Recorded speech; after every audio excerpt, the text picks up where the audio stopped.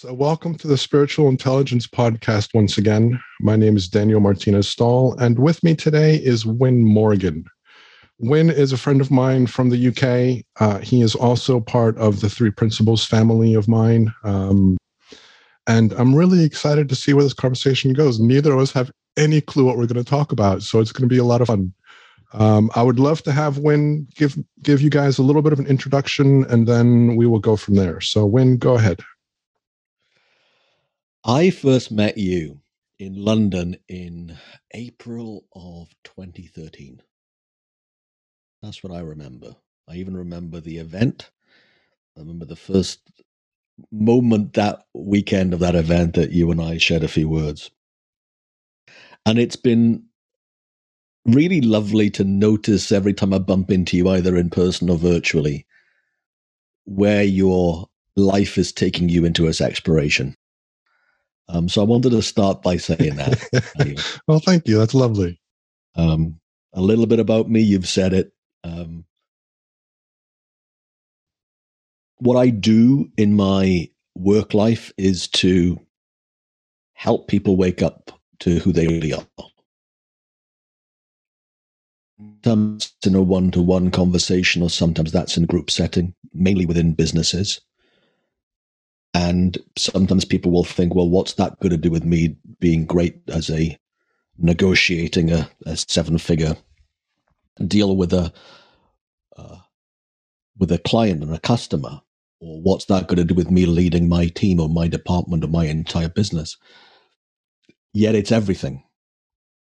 And here's a quick example. It's funny, as you were saying your introduction today, it just popped into my mind somebody who's very senior in one of the corporate clients that I spent a lot of time working with over the last couple of decades.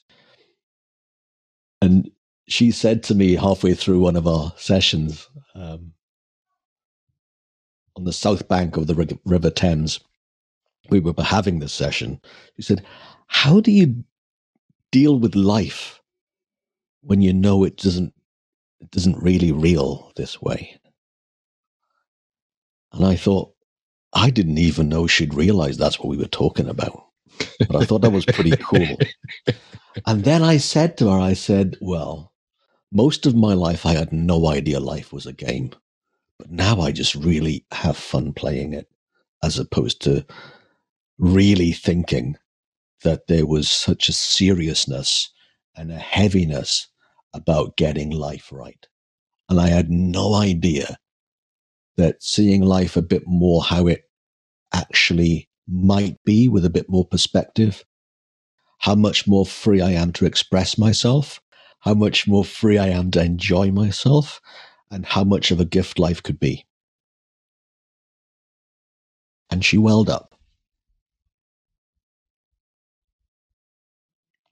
It's probably 5 or 6 years ago now, but I'm really happy I remembered that as you were talking. So that's what I'm up to. It's a lovely story. It's a lovely story. So the question that I always ask as a starting question, and it's because of the kind of the unofficial name of this podcast, which is Awakening to Your Inner Power. So I like starting the conversation asking people, what does inner power mean to you? Wow. Inner power to me is not inner. It is a way that power and energy expresses itself through this form that happened to be called Win Morgan, that was expressed from its mother 51 years ago. And yet it looks to me as if the power within me is older than matter itself, older than time itself, and infinite. That's what comes to mind as an answer to that. So I am a fraction, or the inner power is a fraction of all power, of all energy in this very short period of time, in this form that is really enjoying the fact that it's aware of being in form and having the energy of all ages within and outside. Nice. So I'd love to get you to expand a little bit on what you said in your introduction about how life isn't real or something around those lines. I would love to get you to expand on that a little bit. Yeah. And by the way, feel free to ask me questions along the way as well. That's always an option as well. Life not being real. What did I mean when I said that? That in my humanness, I make up life moment by moment. Right now, and right now, and right now. But the first of those three right nows isn't now. So the life not being real is that, to me, in the best way that I can say it right now, is that there's no past and no future. There's only ever now. Other than the construct I have in my mind about the past and the future. But there's only ever a very single snapshot of right now that's ever really real. And everything else is either a construct in my mind of all my tomorrows and all my yesterdays. And yet right now, it isn't all my life. It's a moment in time where, I don't know, this is way above my understanding, right? But it just looks to me, because I'm just, just a human being who doesn't really know. But it seems to me, when I realize that there's no such thing in the past, the future, there's only ever the present moment, is that time, matter, all of that is potentially just a very fragile construct. And what's really going on is beyond what I can imagine. And therefore, when I was the person I was talking to earlier on, we were having a conversation and they were telling me, what do you mean it's not real? Well, anything that changes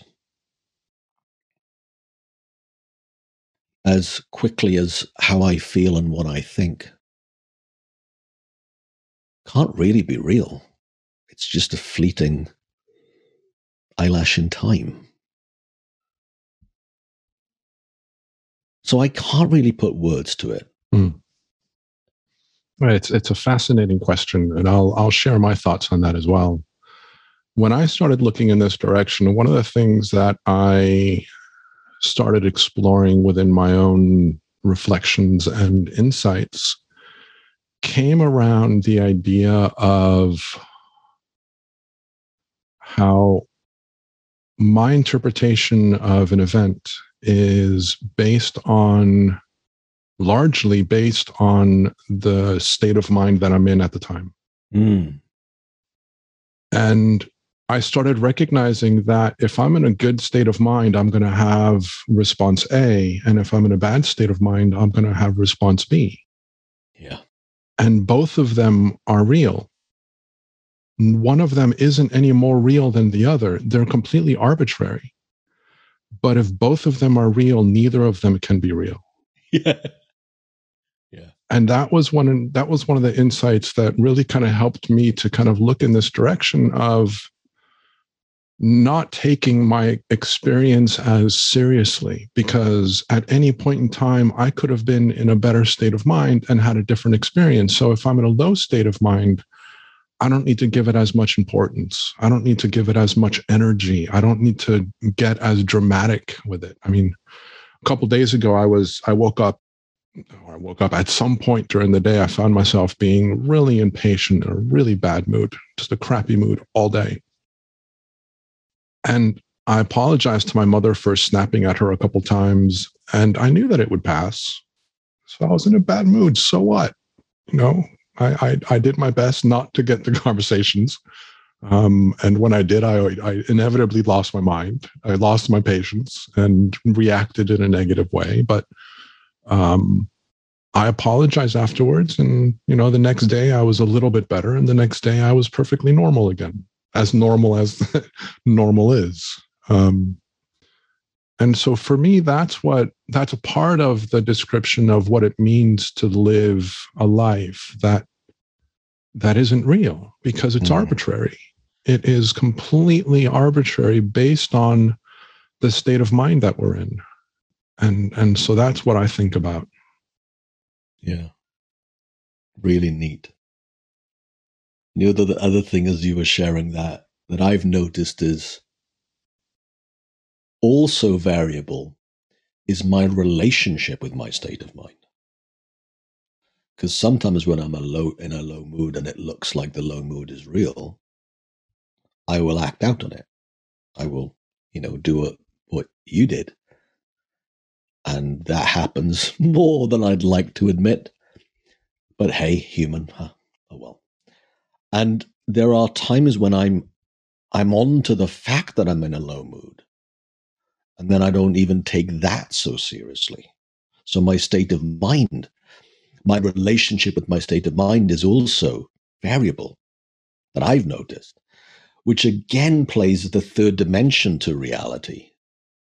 And there's probably a gazillion different dimensions to it, I would surmise.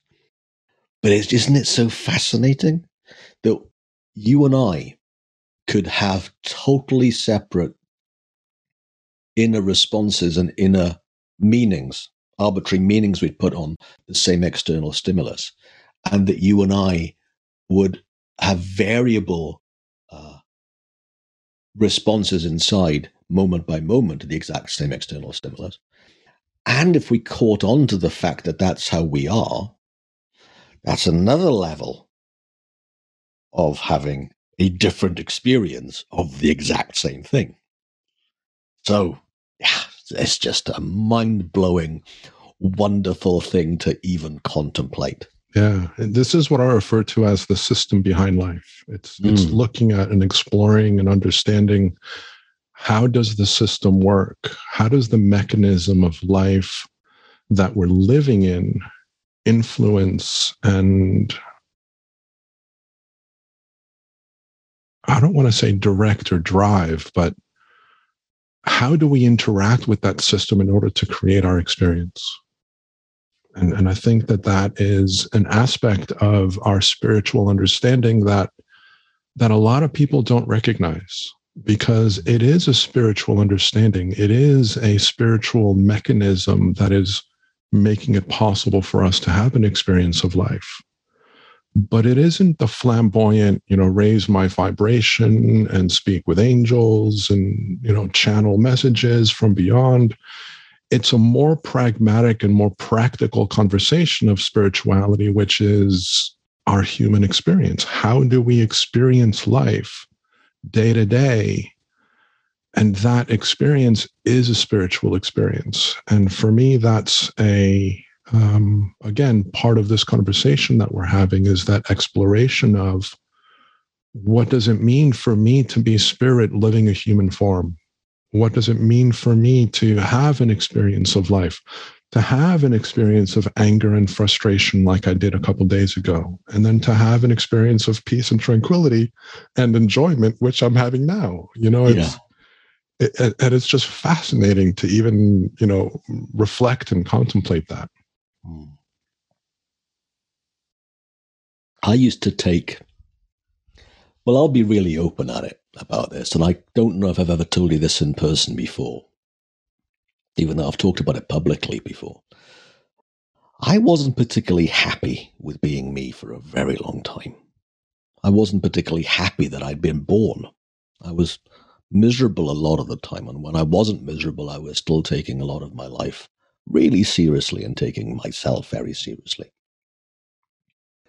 And I tripped over the mechanics of how we work in the way you described it 10 years ago. And a few years later, I was at a conference, a Three Principles Global Community Conference in Minneapolis.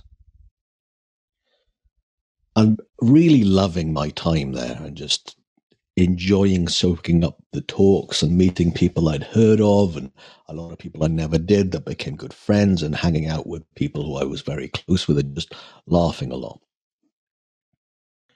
And at one point in between two talks, I was at the mezzanine level of the hotel. And the mezzanine level had these big glass panels between the brass railings. And for whatever reason, I noticed one of the panes of glass. And I thought, if that pane of glass was conscious and it could have emotions and feelings, even if it was for 5 minutes, how much would it want that experience? Even if the feeling, the emotion was sadness, would that pane of glass say, yes, I would love any emotion? That would beat this just being a pane of glass. And in my head, the pane of glass would say, absolutely, I would love a few minutes of any emotion, please. And I noticed that for the, I don't know, maybe I might have been 43 or 44 at the time, I really resisted every emotion. And I'm no different from that of glass other than the fact that I'm aware. And I have emotions. And for some reason, that got me to be at peace in the way that you just described with your own anger, upset, frustration. Because I no longer saw those emotions that I didn't like. Insecurity, feeling depressed, feeling a lack. I no longer had such a, I don't know, adversarial relationship with emotions I didn't enjoy. I became at peace with the range of the human emotion and the range of the human experience that I did not think was possible until that moment.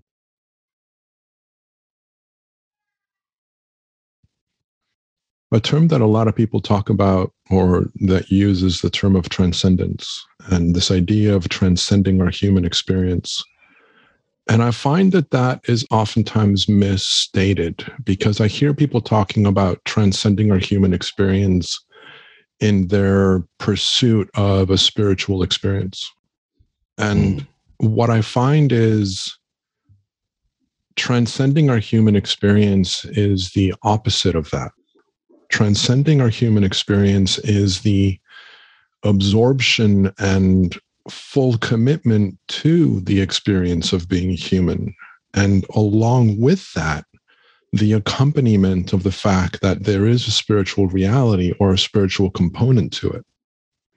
And that's what I thought about when you were just speaking, is that idea of transcending our experience, being comfortable with whatever it is that we're experiencing, being at peace with a horrible experience and a horrible emotion and still being at peace with it.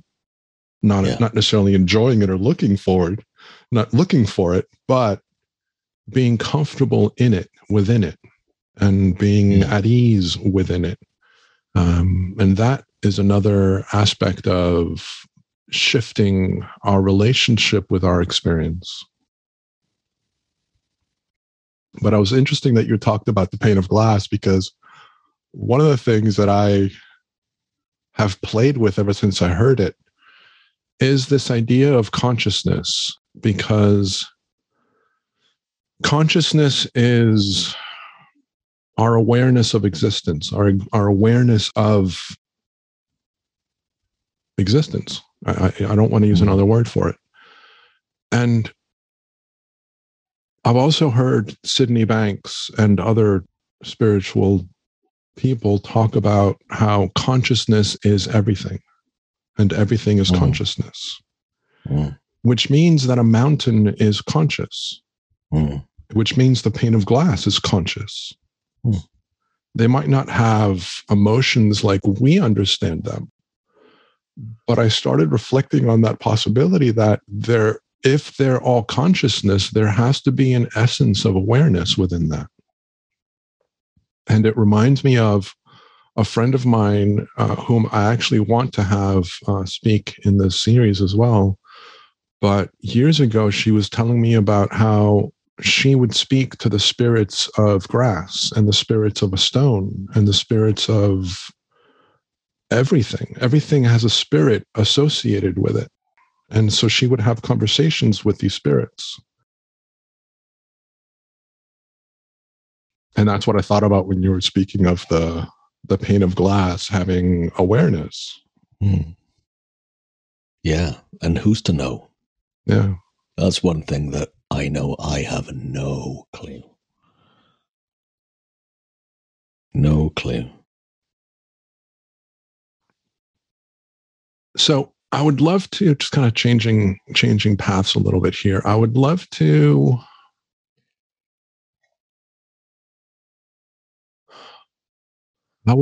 get your thoughts on, or your experience on, what it means to be spiritual within a human body. And I know that we've been talking about this a little bit, but just being a little bit more direct with the question, I would love to get your thoughts on what that means to you.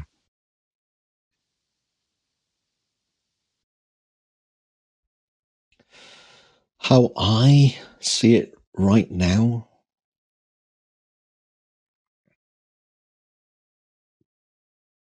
energy and matter.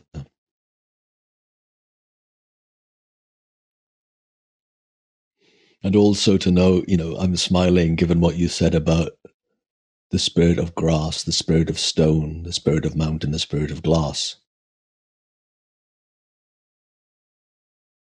Well, all of those entities have energy, the vibration that effectively is what gives the formless form, because there isn't really form there. There is nothing really there in any of that stuff, including in me, other than the energy that binds the subatomic particles into atoms, into molecules, into more complex things.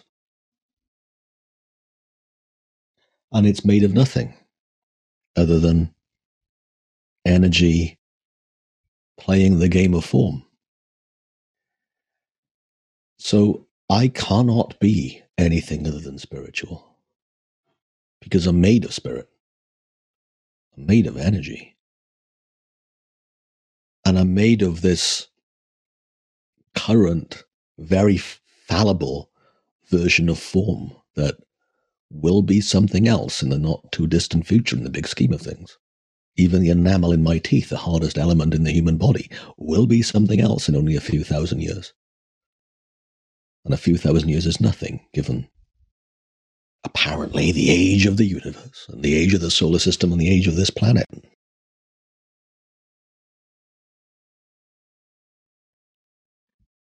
So I find it fun to know that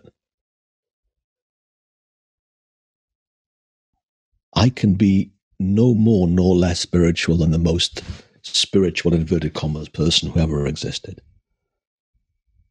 No less spiritual than the person who is, or more spiritual, nor less than the most spiritual, or the least spiritual person that we might consider to be spiritual or not. Because we're made of the same thing. We're of the same. Which I guess is a long-winded way of saying that we're all the same. There's one energy playing form. The oneness. Yeah. As Harry was speaking about in the last episode. Oh, cool. When you are speaking with corporations and businesses, what do you share? What do you talk about? How do you tie in this conversation with the practical, pragmatic, solution-based mentality that exists in the business world? Well, I would start by understanding how they see things. and what they want for themselves or their people or their company. And then I'll just get curious. And at some point it'll dawn on me, what will be the one thing that if they understood it would have the biggest impact in the direction of what they'd love.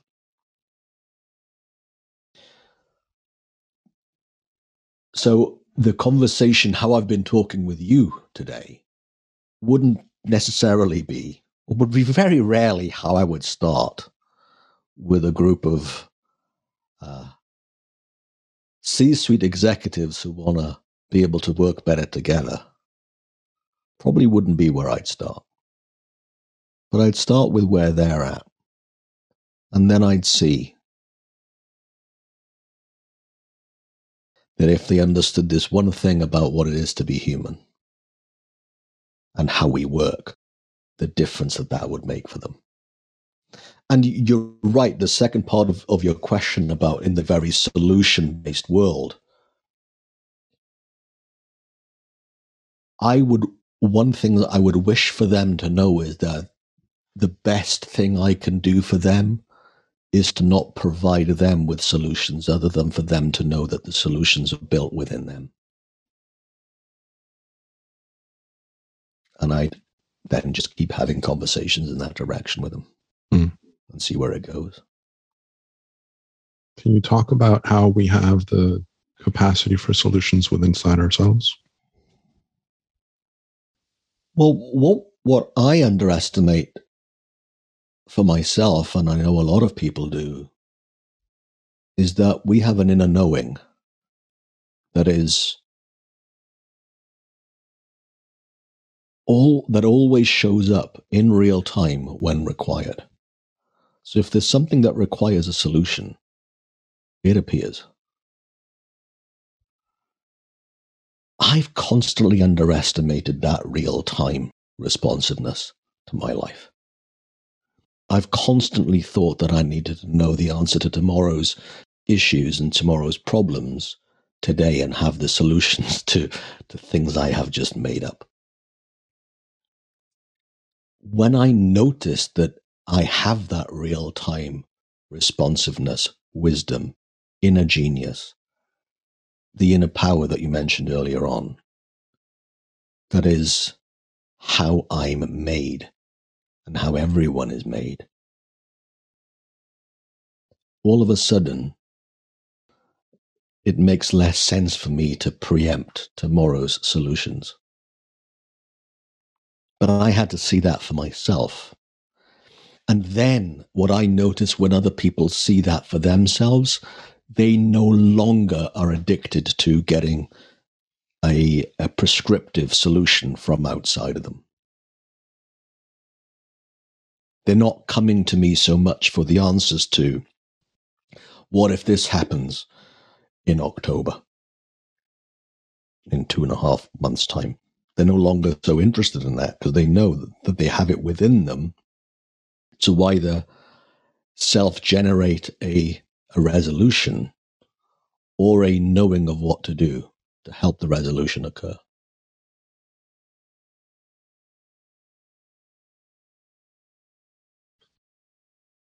Or another way of saying it would be, I want them to see enough of their inbuilt wisdom for them to no longer think they need mine. And I love that direction. And I would love for you to expand on that a little bit more. And I'll explain what I mean. I can remember myself, and I imagine listeners on the podcast are saying to themselves, easier said than done. My life, they don't understand my life. My life is in struggle and turmoil. My anxiety is real. My challenges are on top of me, and I don't have solutions.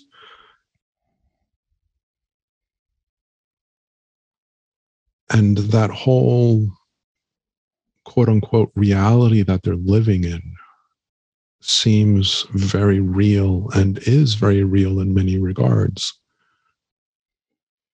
So I would love to hear your thoughts and for you to expand on what you mean by we have this inner wisdom inside of ourselves and that we underestimate it.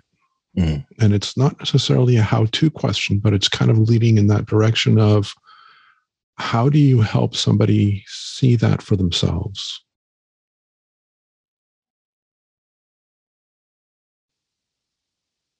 Well, I get them to take a look, first of all.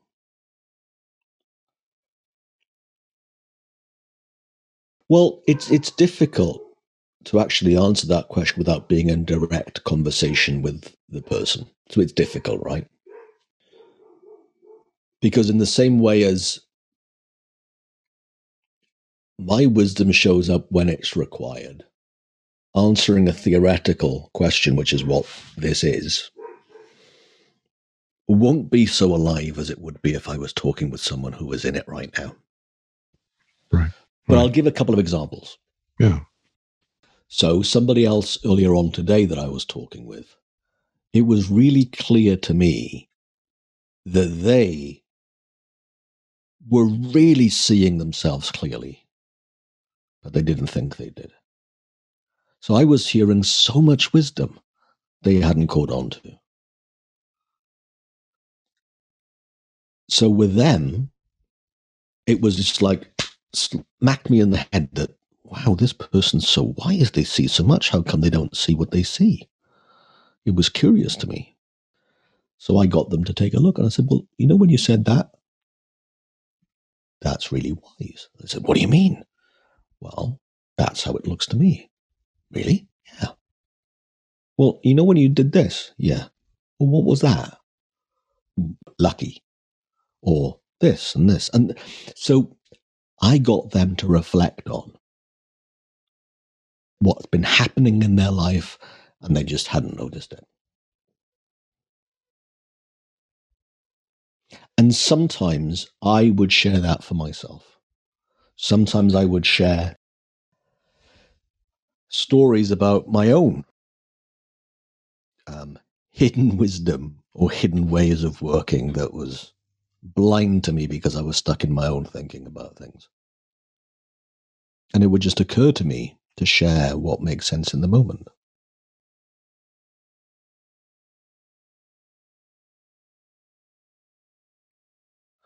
There's an organization. Well, I've had two organizations. There's a group of coaches and a corporation that, because I was sharing earlier this year some stories about what I'd noticed for myself, they, both of these separate entities in different parts of the world in totally different other walks of life, both talk about thought squirrels. Because I was sharing what I'd noticed about squirrels in my garden and how that related to thought. Now, I'd shared that a few times in January and February. All of a sudden, this global organization and this group of coaches in Europe now talk about thought squirrels as a metaphor. Now, it worked in that moment, but it doesn't mean it would work if I was talking with somebody in 10 minutes' time. Because there's the aliveness there too that I don't have to know in advance. Now, I have no idea if that is a helpful answer to you or anyone else listening, Daniel, but it's the best I got right now. And I love it. I love it. What I wanted to emphasize in what you're saying is, just to kind of bring it back home a little bit, is that the wisdom inside of us is responsive in the moment to what is happening in the moment, not to what you said earlier, not to a potential future and not to a past. Right. In real time now. Yeah. Our inner wisdom is going to provide us with the information that we need to best handle any situation in the moment when that moment is present and we're in the middle of it. As long as we are, I want to say, let me rephrase that. I was going to say something differently, but I'll put it in a different way. This information is always being given to us. The difference comes on whether or not we listen to it, whether or not we recognize it. Because, and I'll speak for myself, I know that when I get really caught up in the content of the situation that I'm facing, it's very easy for me to get lost in the emotional response of it. And when I'm in that state, it's harder for me to listen to the whispers of my wisdom. Yeah. And knowing that they're there makes it easier for me to look for them. Knowing that this is a natural part of how I function.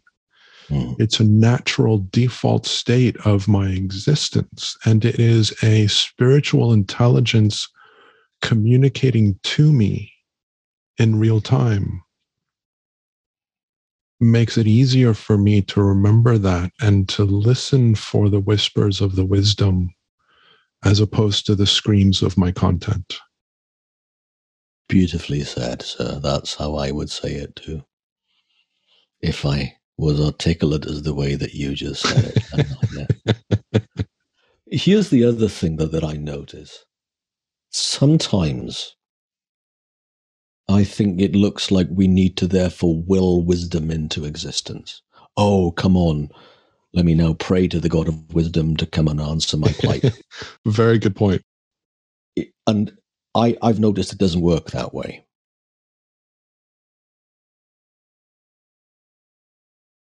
I think, look, this is you and I talking in human words in one language about one thing.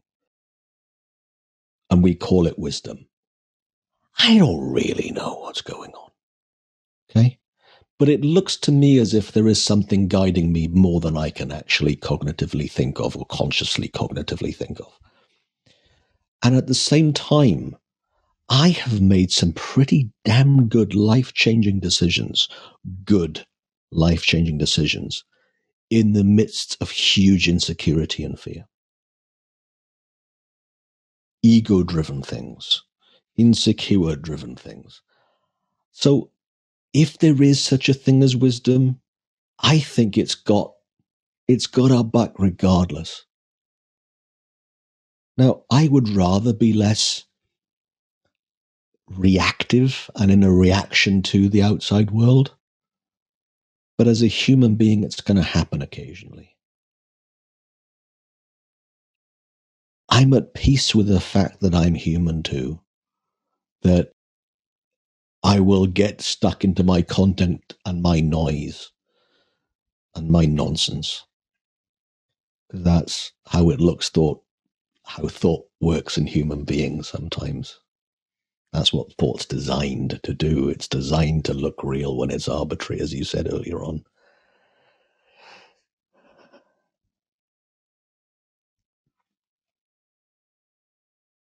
I don't know.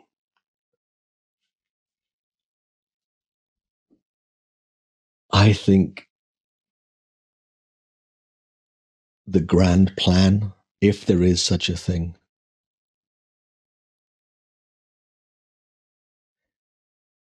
works in mysterious ways, as people have said about lots of spiritual things in the past, beyond what I want to will into existence now.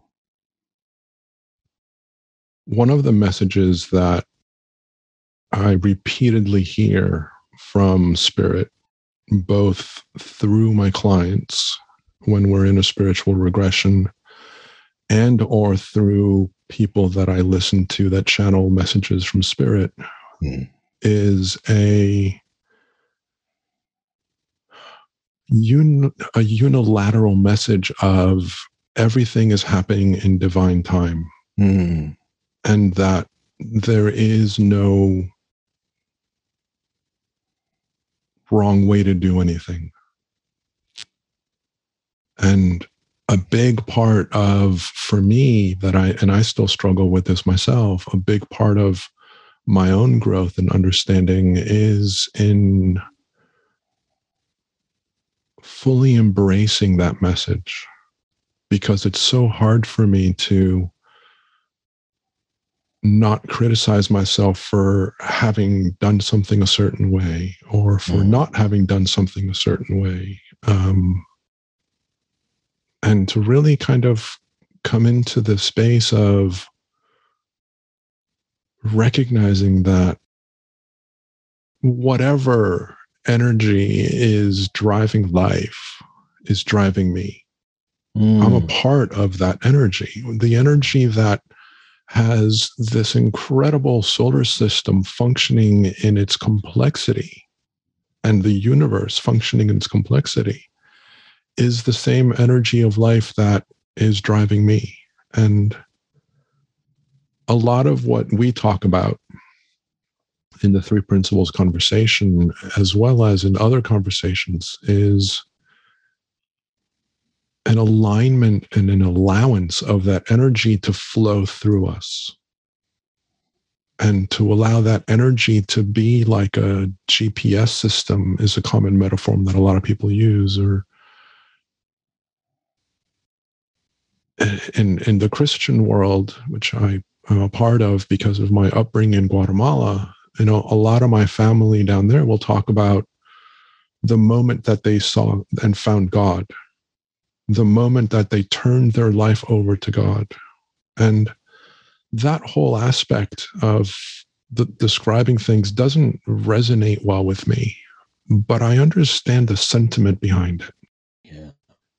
I understand the idea behind this allowing of something that is capable of creating incredible worlds and universes, allowing that same energy to live my life and to get out of my own way so that I can be in alignment with what that means. And so that I can use that same energy more actively to actively create the life that I want, to actively participate in the creation of the life that I want.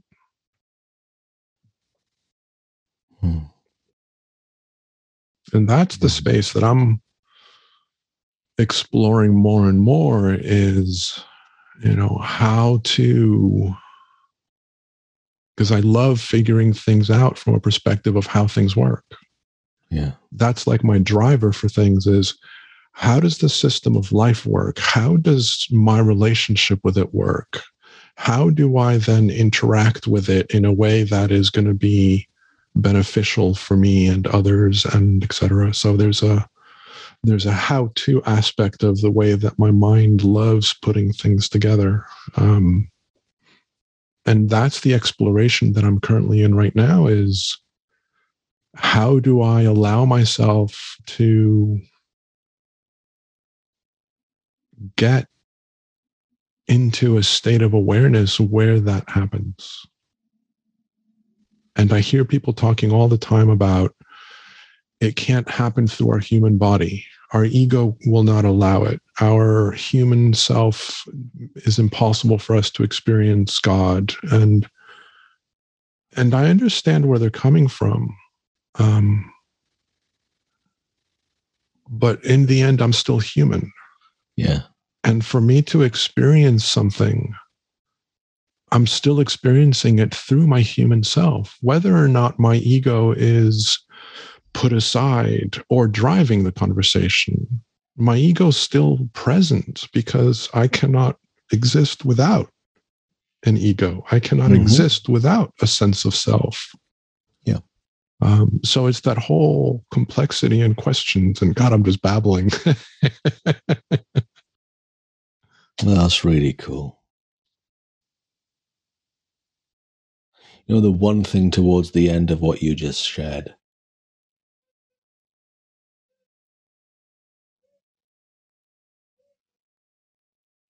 I remember thinking a while ago, quite a few years ago now, what if this is heaven? And then a lady called Anita Moorjani wrote out a book called What If This Is Heaven? There's a part of this existence of being human right now, which is being able to have emotions, having this body, this form that can take in information and have feelings, can smell, can taste, can hear, can touch. That is, in my mind, a gift.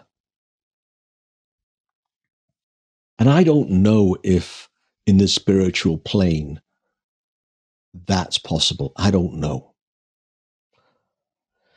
Yet, if it's true that there's a spiritual plane and we're playing here in this earthly form, in this human form, for a certain period of time, then it makes sense for us to experience all there is to be human. Our range of emotions. Pizza and marzipan. So my favorite things, pizza, my least favorite marzipan. That I can smell. A few hours ago, we had a thunderstorm, the first rain we've had in a few weeks of significance, and the smell of that.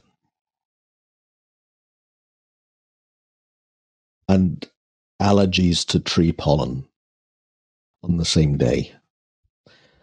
It's just, there's something about this being alive with all of these ways that we can experience form and spirit that I had no idea that could be a blessing until I've seen more about what you were pointing at, how we work.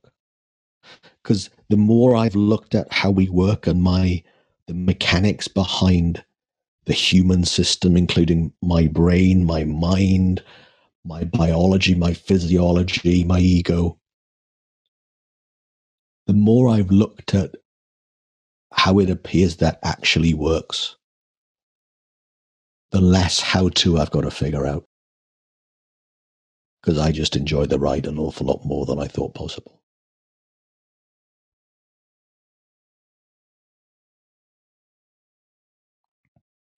And in that ride is the flow that you mentioned. And people are catching on more and more to flow. The business world is catching on more to it. There was a guy yesterday, at the time of us recording, who won his first gold medal at his 4th Olympics in synchronized diving. And he just said, today we've just been in flow.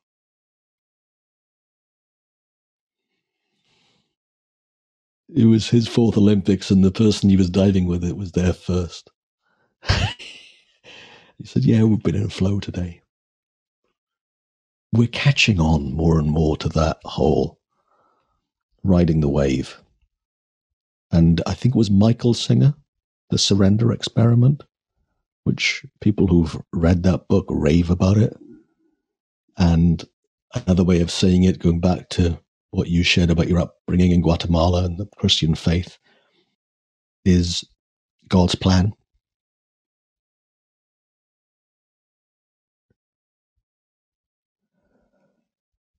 I love the notion that maybe this is where divinity is. And all I had to do was see it. I find it's the hardest thing for me to see my own divinity. It's still something that I don't want to say struggle with, because it's not really a struggle, but it is something that is hard for me to recognize. I intellectually understand a lot of the conversation, but having a felt sense of my divinity is still something that I am underappreciating, I think is a word that you used, which I really like, because I think that I'm underappreciating the experiences that I've had that allow me to recognize that. And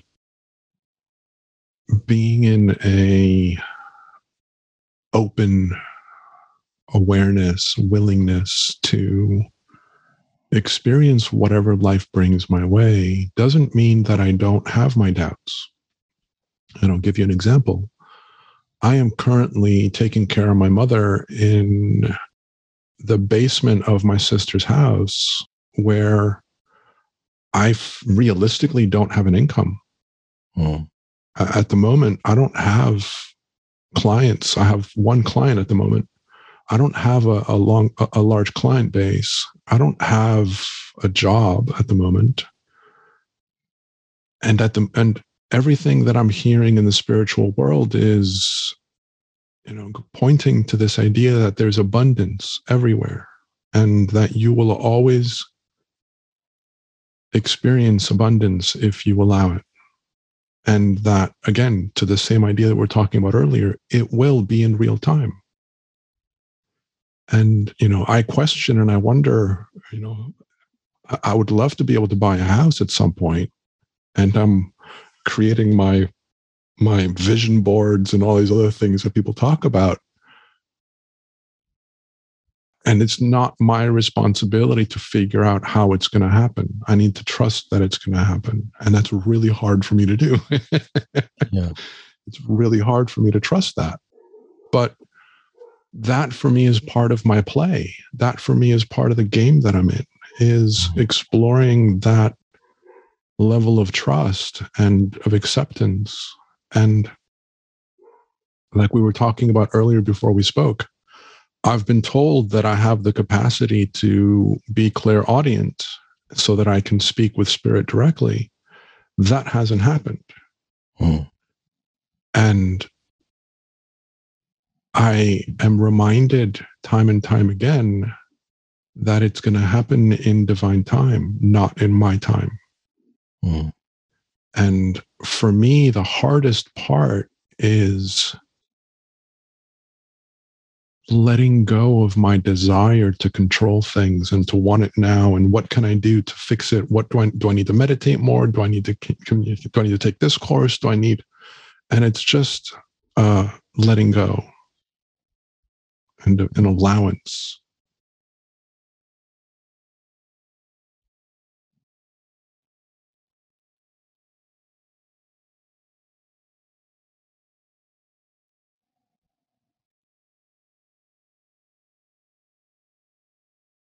So I've been babbling a lot, and I apologize. The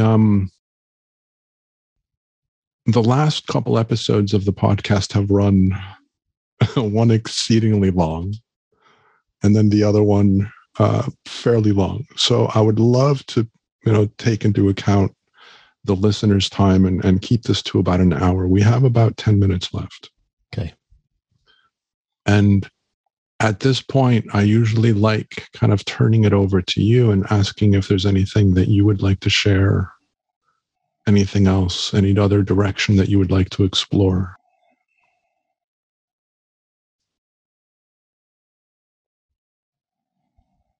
Let me sit with that a second, because nothing's springing to mind. Yeah, no problem.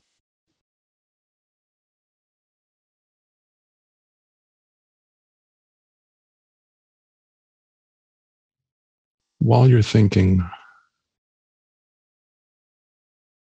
there's a emphasis, and I know I said it earlier, but there's this emphasis that just came to my mind about having faith and having trust and having peace with wherever you are, regardless of whether or not you're in the midst of challenges or if you're in the midst of heaven on earth.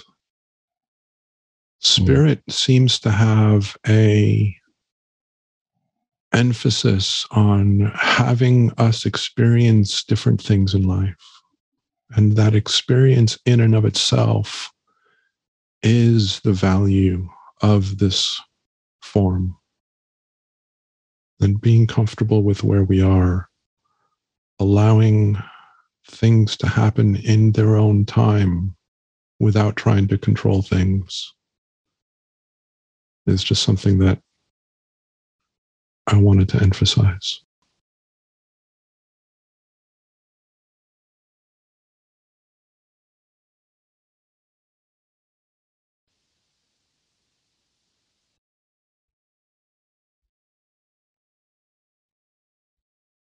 You know, what I notice is something in what you just said about whether we're in the midst of this being heaven on earth, or we're in the midst of a dark night of the soul, or some very challenging circumstances. And I don't mean this to diminish anything that anyone listening is going through, or that in your life or in my life we're going through.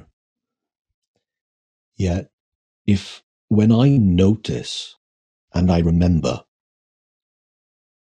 that how I feel on the inside and how I perceive what's happening in my life is how I feel and I perceive it. It's coming from within me, not coming from life circumstances. So, an example. I used to think that one of my I'll be happy whens was financial security. And I remember vividly feeling one morning that, I don't know, maybe my 5th or 6th year of business, that I'd made it. So this is going back, best part of a decade ago now. Okay, here we are, sorted, I'm done. Because I have now, my cash flow is healthy. My business forecast beyond that is healthy. I remember I'd invoiced more in the first quarter of that year than I had the entire previous year. It was already going to be my best ever year in business. Everything was really rosy. And then an instant later, I had this thought, what about next year? It was March, and I was worried about next January. So I went from feeling heaven on earth to feeling really insecure. And I was lying in bed on a Sunday morning. Nothing had changed. And yet everything I was feeling had changed. Nothing moved. And noticing that all of us, we have a different way of feeling and perceiving the outside world. The fact that even if that looks slightly different moment by moment, or slightly different today than it did a week ago, worse or better, if it changes and the thing is the same, then the thing can't be the cause. It must be the inside out way of seeing from within me that I experience things. I don't see things as they are. I see things how I think in the moment they are. And to me, that really matters, because that takes all the pressure off me trying to get the form of my life right, to have the house of my dreams, to win the lottery jackpot, or the person of my dreams. It takes all of that need for that stuff to be right in order for me to feel a certain way off the table, when I see that I'm experiencing things from the inside.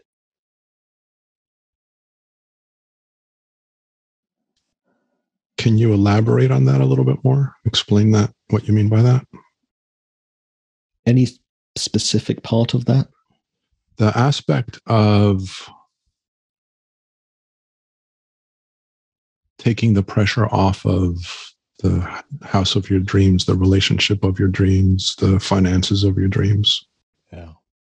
Well, I'll be really open, okay? There are times when I daydream about winning the Euro Millions jackpot, which is in the tens of millions of pounds, right? So in US dollars, you can multiply that by 1.35, I think, current exchange rate. So it's a lot of money. And I will periodically look at apartment prices in Brooklyn, apartment prices or house prices in Malibu, California, and apartments in Vancouver, houses in London, houses back in my homeland of South Wales, and houses around here where I live in Berkshire. And in that daydream, it's a nice daydream. And then at some point, I'll remember that me looking at my iPad and responding to what's in my head will be me responding to what's in my head, whether I'm in a $10 million apartment in Malibu or in a $20 a night hostel in South London, or whether I'm in my mother's spare room in a single bed. I will still experience my life and everything from within my own head, not from the outside. And therefore, by seeing that, the I'll be happy when myth was busted, it meant that I could live without wishing for the moment that I started to live.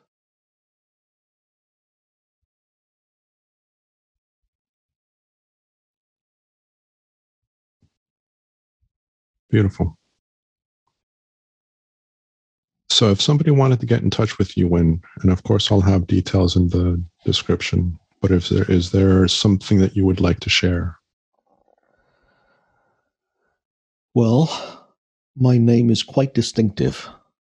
There are only 2 Win Morgans that are easily found on social media.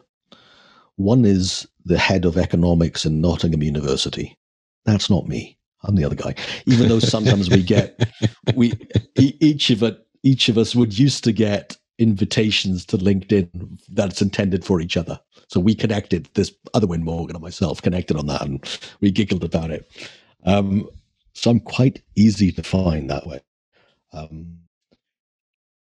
A podcast that you know about, Under the Noise, with me and my co-host Kate Roberts, is something that I know some people are really enjoying. But the only other thing I'd say to what your question was, I would just love it if people just looked within for themselves. And I'll just share one final thing. The only thing that was ever wrong with me was I thought there was something wrong with me. And even that wasn't wrong with me. So going back to something that you said earlier on about, I find it harder to see the divinity in myself. I'm with you on that. Until I realized that that's not uncommon for someone to see the divinity everywhere else other than themselves. And then I just got me a little bit curious. That probably means that we're all the same. Because I could see the divinity in 7.9 billion other people and not in myself. And at some point, those odds started to look a little bit ridiculous. How could I be right? 1 in 7.9 billion. Highly unlikely, I thought, and then I just got suspicious, and then I quit believing it.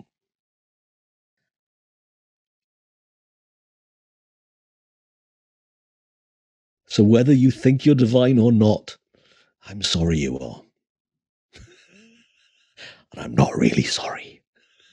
And that's to everyone listening. And it's been really lovely to talk with you today. Likewise. And I look forward to continuous conversation at some other point in time. Me too, my friend. Me too. All right. So I will look forward to your latest episode on your podcast, which I also enjoy listening to. And I look forward to, at some point, connecting in person.